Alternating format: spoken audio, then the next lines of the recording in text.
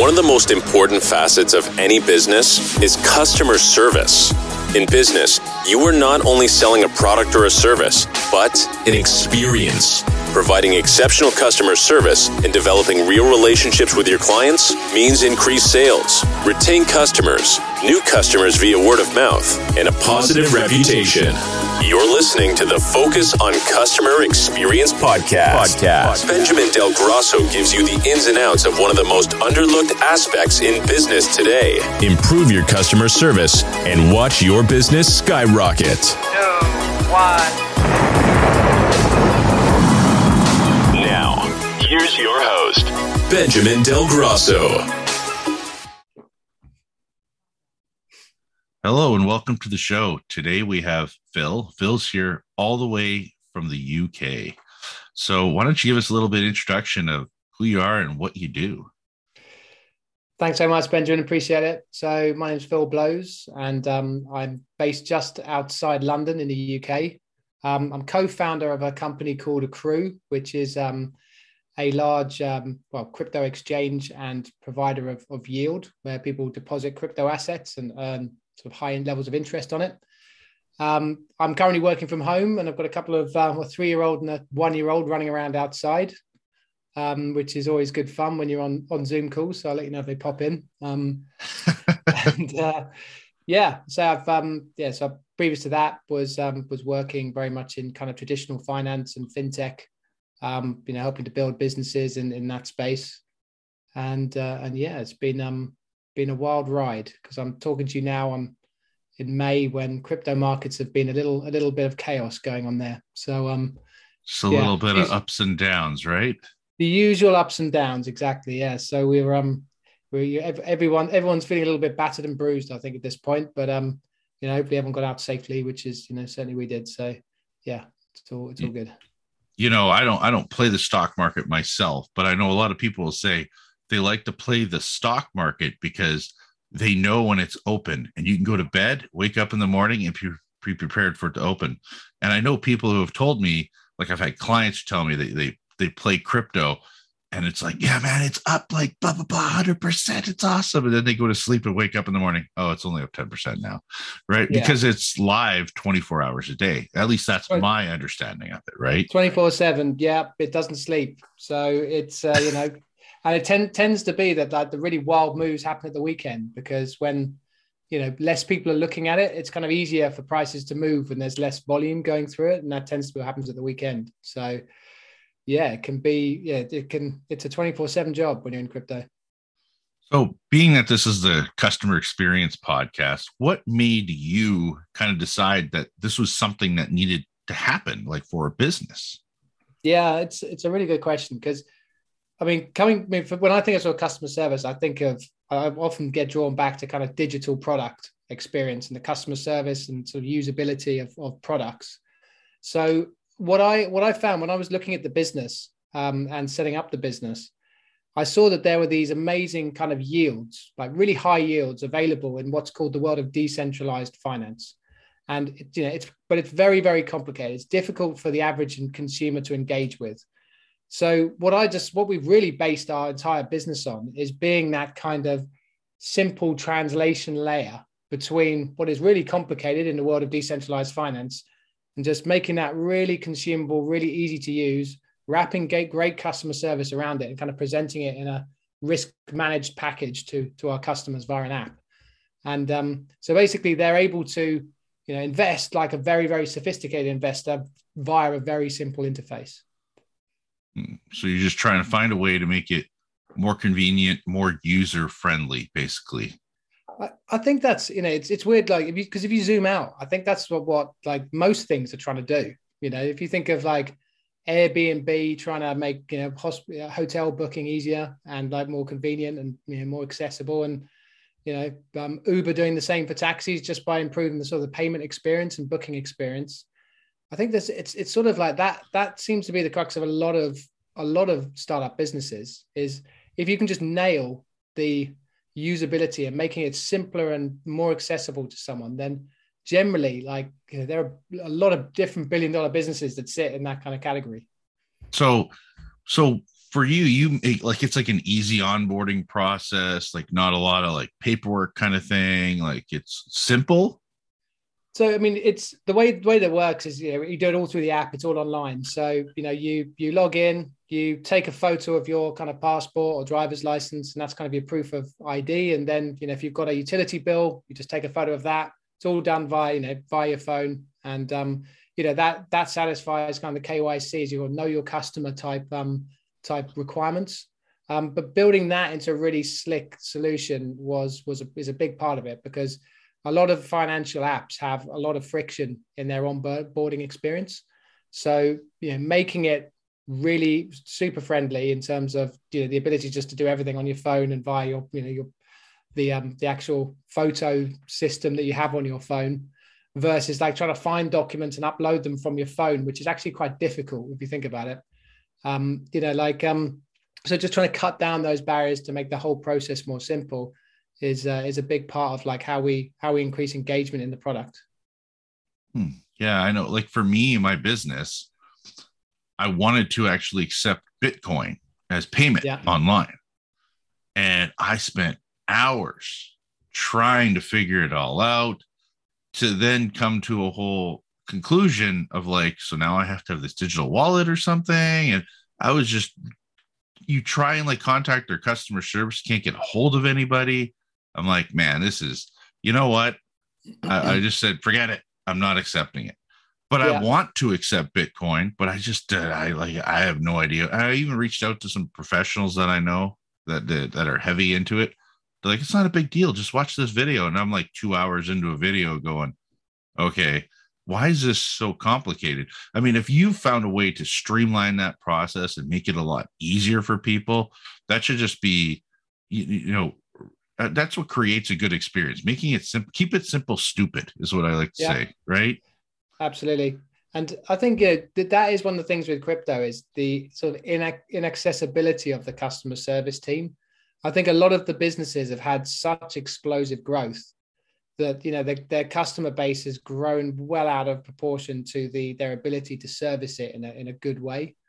So, we've been very keen to build a strong customer service kind of function within the business, and, hire ahead of our growth as opposed to, behind it, so that, one thing we get, and we obviously actively canvass for customer feedback and feedback on the product.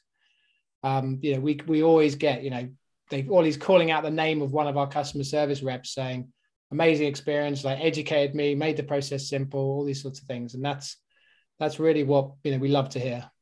So you have like a whole system for scalability. Like you need this many, customer service reps per onboarded people. And you obviously have like a whole system for that to continue growing and scaling the company. Yeah. And I think it's always improving. So we found that we kind of outgrow some kind of internal collaboration systems. So, we're big users of Slack, for example, internally, to coordinate our customer service, but like that just got way too messy, too many people, too many Slack messages, that sort of thing. So, what we ended up then doing is going to more like a ticket system after Slack. And that allows us to then look at, the metrics are just much easier to drive than you can't get the same kind of metrics from Slack. So, we're seeing, a case gets opened, how many people viewed it, what time it took to close that case. And then, looking at kind of the average, those kind of performance indicators that we can then analyze and work out, if we are getting customer complaints, we can see very quickly why. Yeah, that's like going to McDonald's or a fast food restaurant and them seeing, okay, they ordered and 3 minutes later they got their food, and that's when the ticket was closed. So you can actually now see ticket was created Sunday at 11 a.m. and it was closed Monday at 10 a.m.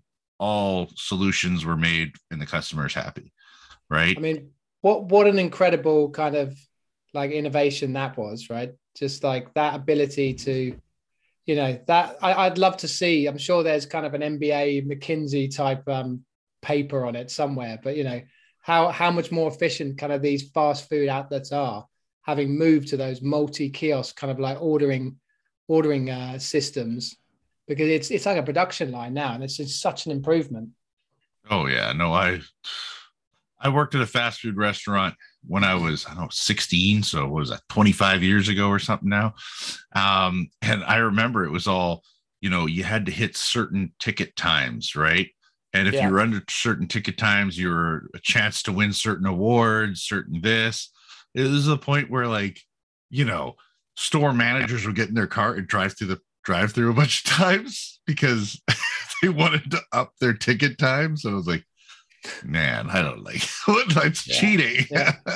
Yeah. But I mean, you can't do this, but I could totally get like the Slack system because I have used it before too. It's kind of like a big chat messaging service. So if somebody, posts something in there, you're not really able to track whether someone took care of it or who took care of it. Or, I mean, it's like the step up from email, so what happens with email is it gets, so everyone's waiting for a response from someone's, it's sitting in someone's inbox, they haven't responded to it, and, no one knows where that's not efficient. Then Slack is a bit more efficient because everyone's kind of shouting in one channel about what's going on, and everyone can see the history of what's happened. But then, as you say, there you lose a lot of the metrics because, and I think, Slack does a good job integrating with certain topics like this. So we also use something called Trello, which is, like these Kanban Trello boards. So that allows us to sort of say, these are the projects which are in progress. This is the backlog. This is what's been completed this week and, archived. And that's quite an efficient system as well. But, it helps us to, coordinate what everyone's doing. Nice. So this is going to be, I think, a really good question for you. When you look around at the world today, what has stood out to you as the biggest change in how we interact as customers? I mean, there's quite a few things I wanted to highlight on this one. And I'm thinking maybe you can even talk about how you think we might be interacting in the future. Well, this is really that's an interesting topic because I'm about to do a like a meetup, but for the first time I'm going to do the meetup in the metaverse. Oh wow! In sort of VR, and we're using a what's it called? Merge, I think it's called, the platform. And what was really interesting, like I don't buy necessarily into like we're all going to live our lives online. At the moment, the metaverse looks a little bit like kind of Duke Nukem, if you ever played that back in like the 1990s. Right? It's like I'm happy with my kind of HD life as opposed to having to live in Duke Nukem land. It's but what is really interesting is you can see there is a level of engagement. So like, when I was sort of researching this, and so the company that's helping me put on the event is, I met them in the metaverse. And the way we did it, we all went into this room, and you can imagine sort of if you're Duke Nukem going into a meeting room, and then we sat at a desk. We also had our own spaces around the desk. Then we all had screens in front of us with the which actually showed us like the presentation that the person had. So you're sort of looking at the presentation in front of you like that. Then you're looking up and you're seeing the person's avatar who's there speaking, and he's got the presentation behind him. So for me, that was just better than, I think, it's not better than sort of, I think, this sort of scenario, but I think it's better than if you did like if you called into a webinar where someone's just going through PowerPoint slides and they're talking head. I think this is a lot more engaging than that. So I think you could replace it with, those sorts of meetings with come into the metaverse, feel like a person in a room where, and you just it's a better experience. You can sort of see me, you can see the whole of me as I'm waving my arms around and stuff like that.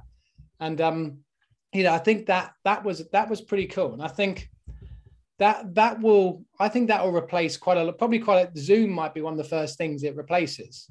That sort of thing, how we kind of interact, or customer service things, because in that same metaverse, there was these sort of like stands. If you go to a conference and you interact with stands, then if you ever done a digital one, which a lot of people had to do during COVID, but they were just dreadful. It was like, come by my virtual stand. You've got no idea what's going on. Versus this, where you're actually in a virtual stand and you can see people walking around and you can try and grab them and interact with them, which just sort of doesn't really happen in that. So I think that will have an impact. Probably, not, it's got a long way to go, but it's already, you can already see some sort of use cases there.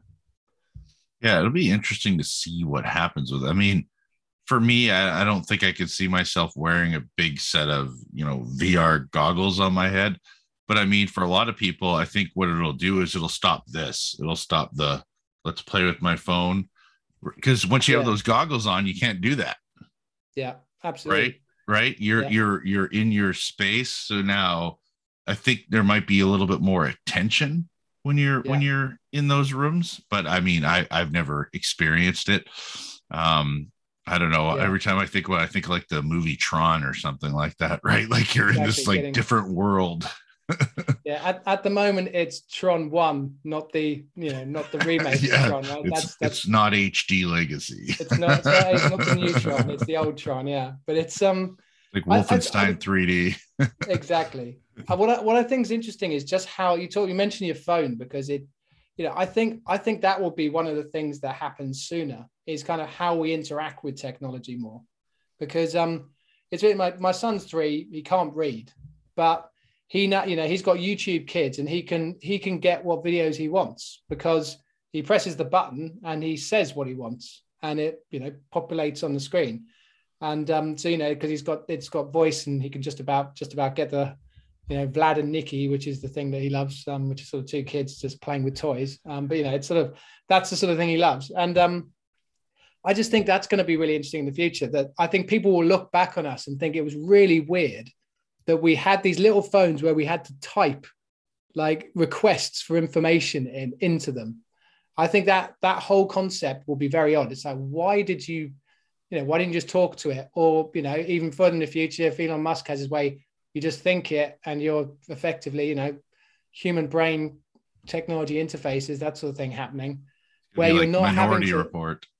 Yeah, I think that interface is going to go, because if you think how inefficient it is to have to type in things onto your phone, it's ridiculous. And I think that'll be something I'm really excited to see how that changes. And again, it might not be a good thing, because if you can think and you get a Google result immediately, that's where the conversations really come in around, like, tech bias and things like that. If, there's this world of information that's just a thought away, and, but who's controlling that information? That's where it all gets a little bit sci-fi and strange, but yeah. I won't disagree with you. There's definitely some interesting things going on in the Google engine, as they like to call it. Yeah, exactly. So, yeah, I don't know. What is one thing you do to provide a positive experience to your customers? I think one of the things I do a lot of is, especially if there is someone who's digging in or they have good feedback, that sort of thing, I'll give them my personal mobile number, and, there's hundreds of people who've got it now. So, I get calls directly from customers a lot. And, I do say, look, I think people appreciate when I reach out directly to them, and it's not our customer service team. It's, the CEO of the business is saying, look, I'm here. If you've got any feedback, I'd love to hear it. You're obviously a valued customer, and, please get in touch with any feedback. I think that's quite some people react quite well to that message. I think they like the personal touch that, I am really bothered about what our customers think of our business, and how they, and whether they go off and recommend us to people or not. So, yeah. There's quite a bit that I think that's important. I do talk about this a lot on the podcast, about having a listening culture, right? Yeah. You need to be listening to your employees. You need to be listening to your customers, right? A lot of times they're going to give you advice or recommendations, and not all of them are going to be good. Someone might have, completely crazy suggestion that no one's ever going to buy into, and it's never going to make sense. But the thing is, out of those 100 ideas, there might be like 10 of them that are actually really good, feasible ideas that make sense for the majority of the clients and for the majority of the business. The thing is if you don't have a listening, if you're not listening to your clients, not listening to your employees, you're not going to get any of those ideas. And if your vision is only just your vision and your ideas, it's harder. It's a lot harder for you to grow when you're not listening. I think that's a really good observation. And talk about listening to your employees. I think it's very interesting listening to your employees when they first arrive as well, because there's always going to be an element of kind of internal groupthink. But when you get a new employee that comes in, they can often have some really good insights very quickly before they kind of get contaminated. So I'm always trying to not, contaminate them with my ideas and hear theirs. I think that's quite important. Yeah. So is there like a book you've read that has influenced your life? I could call it. I love reading business books and things like that, and I've read probably hundreds of those in my life. But I don't know, like in terms of like influencing stuff, I was like a giga nerd at university, so I loved the Wheel of Time series. I don't know if I'm allowed to pull out a fantasy series, but it's like, a proper series, and I don't know how it influenced me, but it just like, I think that book was, and those books just sort of started kind of a bit of like just a lifelong interest in kind of the hero's journey type novel. And, I've always loved reading that, watching movies about it. You can always see, always kind of is that when the moment you pick up that kind of hero's journey theme from films and stuff, I've always find them really enjoyable movies, and, it takes lots of different forms, obviously. But I think, that, and I think that's probably quite, in a way motivational, that it's almost like the whole thing about the hero's journey is it's sort of, going through strife to sort of achieve this big thing in front of you. And I think, fundamentally, if you believe in that, you believe in sort of the ability to be able to go out, that anyone could go out and sort of achieve these things, there's probably, probably does do a bit for you, it gives you the courage to go and try things maybe most people wouldn't do, whether it's starting a company or kind of, doing something, climbing a mountain, all these sorts of things, right? It's I think that's probably had an influence. Yeah, a lot of people don't have the courage or the confidence, right, to do something. They don't believe in themselves that they can do things. Yeah. Right. It's actually amazing how many people don't believe they can do certain things. Right. Like they just lack that confidence to, oh, I can't do it. Or they take on these 21-day challenges. They get, 2 weeks in and then they give up. I can't finish it anyways. I feel like, but there's, because we put all these people up on pedestals as being special and amazing, but, you meet them and you'll find they're incredibly normal people that just had a go, it's sort of, it's really weird. And I think that's where people, if you haven't got the confidence, people don't think they can do, this or that. I think that's the thing they've got to realize. It's just how ordinary a lot of people who've been successful are. Because, then there's, they're just people that had a go and really, really stuck at it, Well, you look at Elon Musk and he started Tesla. And I mean, how many times did he pretty much almost go bust and almost broke? And nobody wanted to support him because it was an electric car and it was taking away from, oil and gas industry. And, it was taken away from GM and Ford and all these big companies that have been around for years. And I mean, and then all of a sudden it was like he finally got lucky and got all the financing needed and everything to continue blowing that company up. But I mean, really, he's no different than you or I. He had a vision, he executed his vision, and he almost failed multiple times. Yeah. Right. I mean, you sort of look at what he did pre-Tesla. He did an X.com, which was kind of competing with PayPal. And so they sort of merged with PayPal or that sort of thing. But I think X.com was his first kind of startup. And I don't think that did particularly well. I think it actually, and that's part of why he moved to X.com, to PayPal. I think there was a bit of a merger of minds there, but he's a fascinating person who's just kept swinging the bat and, has been very lucky and very intelligent and obviously worked incredibly hard. And he's managed to do incredible things. Well, part of the thing that we always like talking about in our group, like in our, is that if you do the work, that's the biggest part of the challenge. And there's a lot of people who have great ideas, but they don't do the work. And I got to listen to this interview with Tim Grover. Tim Grover, who he like coached or personal trained or whatever, Michael Jordan, Kobe Bryant, like these kind of big performers. I might be saying it wrong, but he basically, they asked him, were there people more talented than Michael Jordan and Kobe Bryant? And you figure he's going to say no. But he says, yeah, there's people who are like 100 times more talented than Michael Jordan and Kobe Bryant. And like the interviewer was like shocked. He's like, what do you mean? He's like, yeah, there was tons of people that were so talented, amazing natural athletes that probably would have smoked these guys. Right. Wow.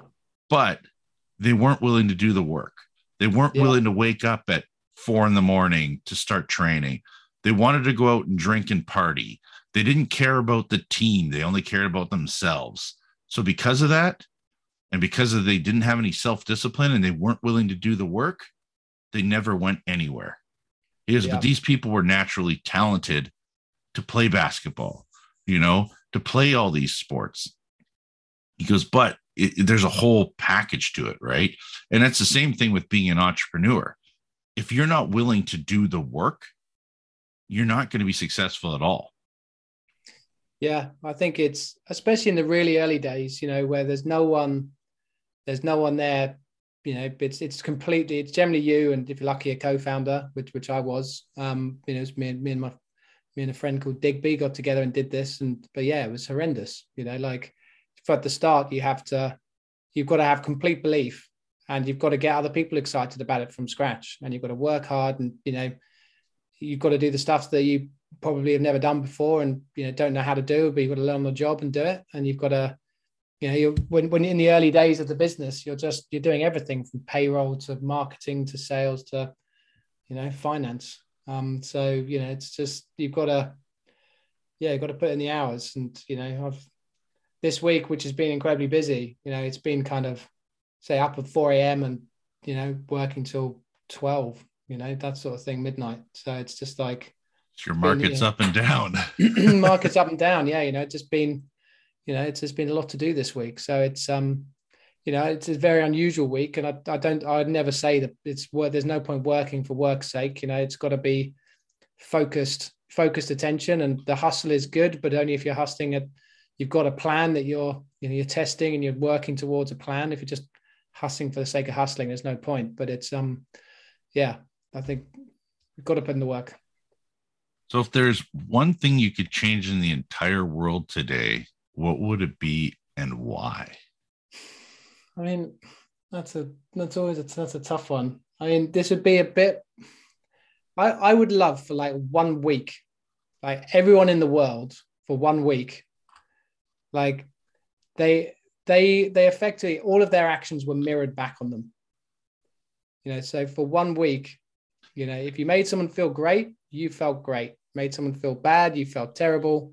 Obviously the more extreme sort of things that we've seen going on in the world right now, like this cancel culture and stuff like that. Yeah, just like there's so many people who get into these kind of like situations where they just act so out of character, out of how I'm sure they actually want to act. I always think about people, put someone in a car and a lot of people become a completely different person. So I don't know. It's just the kind of in times right now, trying to like get people to just treat each other how they want to be treated. It sounds really sort of like basic, but if there was a way of really like physically reflecting how you treated others back on yourself, sort of thing, to really say like this is the good or the bad that you're putting out there in the world, and getting people into long enough period that people understand that a little bit better. That would be my ask, I think. Bit weird, bit of a weird one, but I don't think it's weird, because if you think about the younger generation, like my wife and I, we have 2 kids too, right? They're younger, and you start thinking about it, they're growing up in this full digital age. Yeah. Right. And like for me, I'm in my early 40s, right? So I grew up in a brick and mortar and a digital age. So I've grew up in both. So I've seen both. And you have someone in their 60s plus, they mainly grew up in a brick and mortar, and they may have adapted a little bit of this digital world, and they might have gotten used to an iPad and that kind of thing, right? So a lot of these people are growing up in this fake digital world where someone goes and takes a picture with a Lamborghini and pretends that they're Dave whoever, and that they own a Lamborghini and they make $1 million, but which they don't. They're broke, they're unemployed, and they just took a picture with like a nice suit next to a Lamborghini, right? Yeah. But that's the thing, like these Instagrams and Facebooks and all these different social medias give people this reality to live this complete fake life. And then other people in there go and idolize or are jealous of these people when they don't even know if they really are who they say they are. Right. Yeah. So, I mean, and then a lot of people even do like the whole cyberbullying because they know they can hide behind their screen and it's not face to face. Like you and I were at least, we're in different countries right now, but at the same time, we're seeing each other face to face. And the majority of those interactions are taking behind a, keyboard, keyboard commandos where they just sit there and they can write something mean to somebody, but they have no idea who that actual person really is. No, absolutely. And, the big thing, comparison is the thief of all joy, right? Is the expression. And it's never been easier to compare yourself to a huge group of people. So social media is toxic for mental health. And, I think increasingly, hopefully people are aware of that, but it's so toxic. I've never seen, and there are studies out there showing correlations between time spent on social media and, elements of depression. So yeah, how are you ever going to feel good about yourself if all you're seeing, all you're exposing yourself to is just like these people who are living these kind of paradise lifestyles on holiday, looking great, eating the best foods, traveling to the best places, having the best things, and you're, even if you're living a great life, you're going to feel a little bit kind of inadequate, and you're not. That's the case.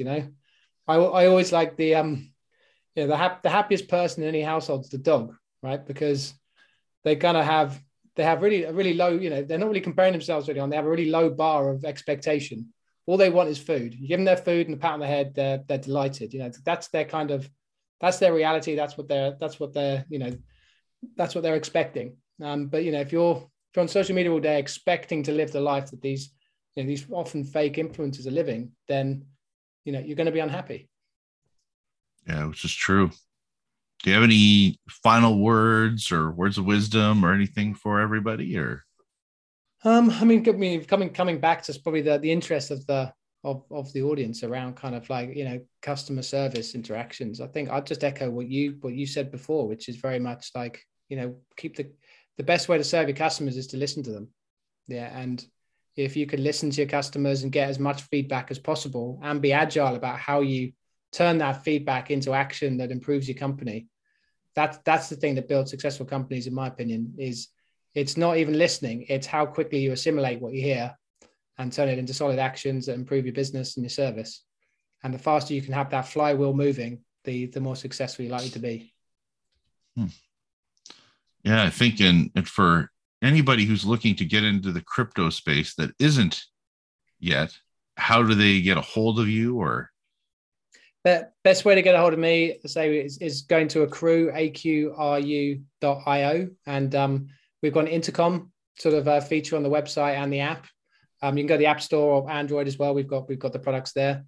Just chat to the customer service team, and I read all of their messages. They come back and all the feedback there, or reach out to me on LinkedIn. Tends to be the only social media I engage with, which is just Phil Blows on LinkedIn. Nice. I appreciate you coming on here today. Absolute pleasure. Great to chat. Thanks.